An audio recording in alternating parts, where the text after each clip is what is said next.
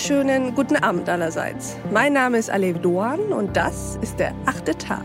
Schön, dass Sie dabei sind. Wir wollen heute über ein sensibles Thema reden und eine heikle Frage stellen. Wie steht es eigentlich um Deutschlands Demokratiefähigkeit? Demokratiefähigkeit in dem Sinne, dass wir es schaffen, die vorhandenen Ressourcen unserer Gesellschaft so zu integrieren, dass ein bestmögliches Ergebnis entsteht. Und wenn ich Ressource sage, meine ich Menschen. Alle Menschen, also Deutschlands Humankapital. Wie wir anfangen können, wirklich innovativ zu sein, indem wir uns jeder Bürgerin und jedem Bürger dieser Gesellschaft annehmen und sie ernst nehmen. Darüber reden wir heute mit unserem Gast, mit der Autorin, Kolumnistin und meiner neuen Pionierkollegin Jagoda Marinic. Herzlich willkommen im 8. Tag, liebe Jagoda. Ja, vielen Dank für die Einladung, liebe Alev. Jagoda, magst du dich unseren Hörerinnen und Hörern mal kurz vorstellen? Ja, sehr gerne. Also ich bin Jagoda Marinic. Ich würde sagen, ich komme vom Wort, denn ich habe mit 21 Jahren mein erstes Buch bei Suhrkamp untergebracht und mit 23 publiziert. Bin also ein Mensch, der sehr gerne liest, habe Politikwissenschaften studiert, Germanistik, Amerikanistik, habe in den USA gelebt und in verschiedenen Projekten europaweit gearbeitet, habe Eltern, die aus Kroatien stammen, sehe mich also als Europäerin mit, denke ich, einer gewissen Weltoffenheit. Und wir wollen heute über etwas sprechen, das abstrakt klingt vielleicht erstmal, aber sehr konkret in unserem Alltag und in unseren Diskursen zu spüren ist, nämlich unsere Demokratiefähigkeit. Erläuter uns doch einmal kurz, worum es dir dabei eigentlich geht.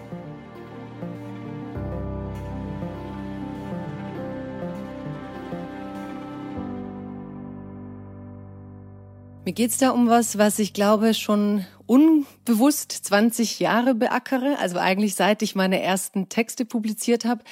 Der hieß nämlich Kurz eingemischt, da war ich 21 Jahre alt und habe einen kurzen kleinen Text geschrieben aus Wut, aus wirklich blanker Wut über die Unterschriftenaktion von Roland Koch damals in Hessen gegen die doppelte Staatsbürgerschaft.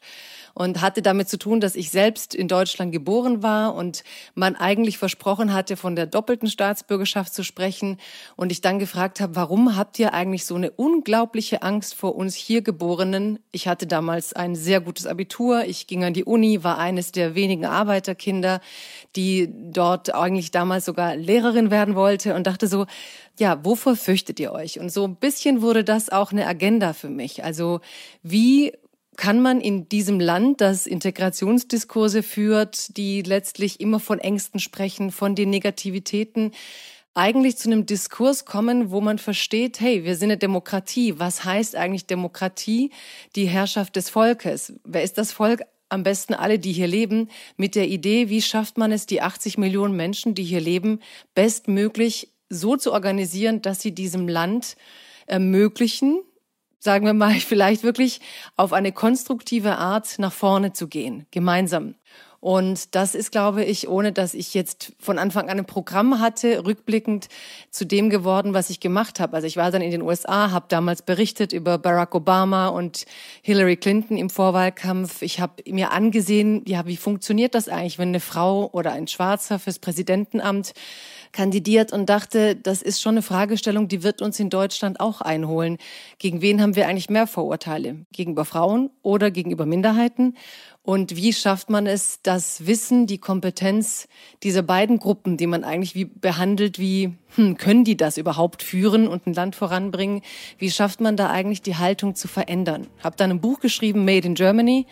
Sie kennen das alles, die deutsche Marke, du kennst das. Und ich dachte, Moment mal, Made in Germany, die Erfolgsmarke, ist das beste Beispiel für die Errungenschaften der deutschen Einwanderung. Denn eigentlich war es die perfekte Kooperation zwischen den Einwanderern, die kamen und das zusammenbauten in den Firmen, und den Ingenieuren in Deutschland, die die Ideen hatten, wie man die Autos baut.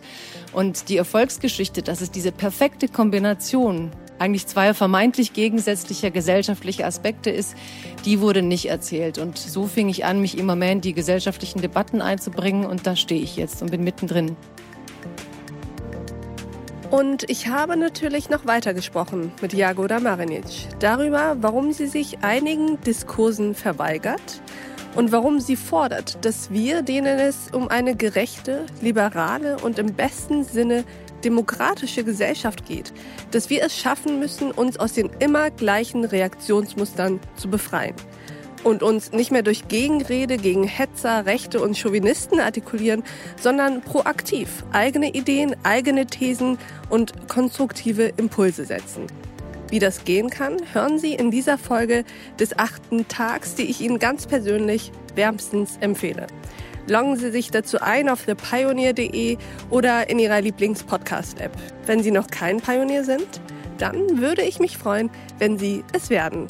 Dann können Sie nicht nur diese 8. Tag-Folge hören, sondern auch alles andere verfolgen, woran wir täglich für Sie arbeiten.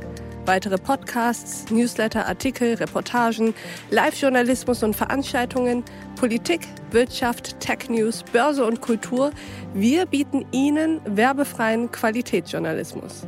Das Einzige, was wir dafür brauchen, sind Sie. Ich wünsche Ihnen noch einen schönen Abend. Ihre Alev Doğan.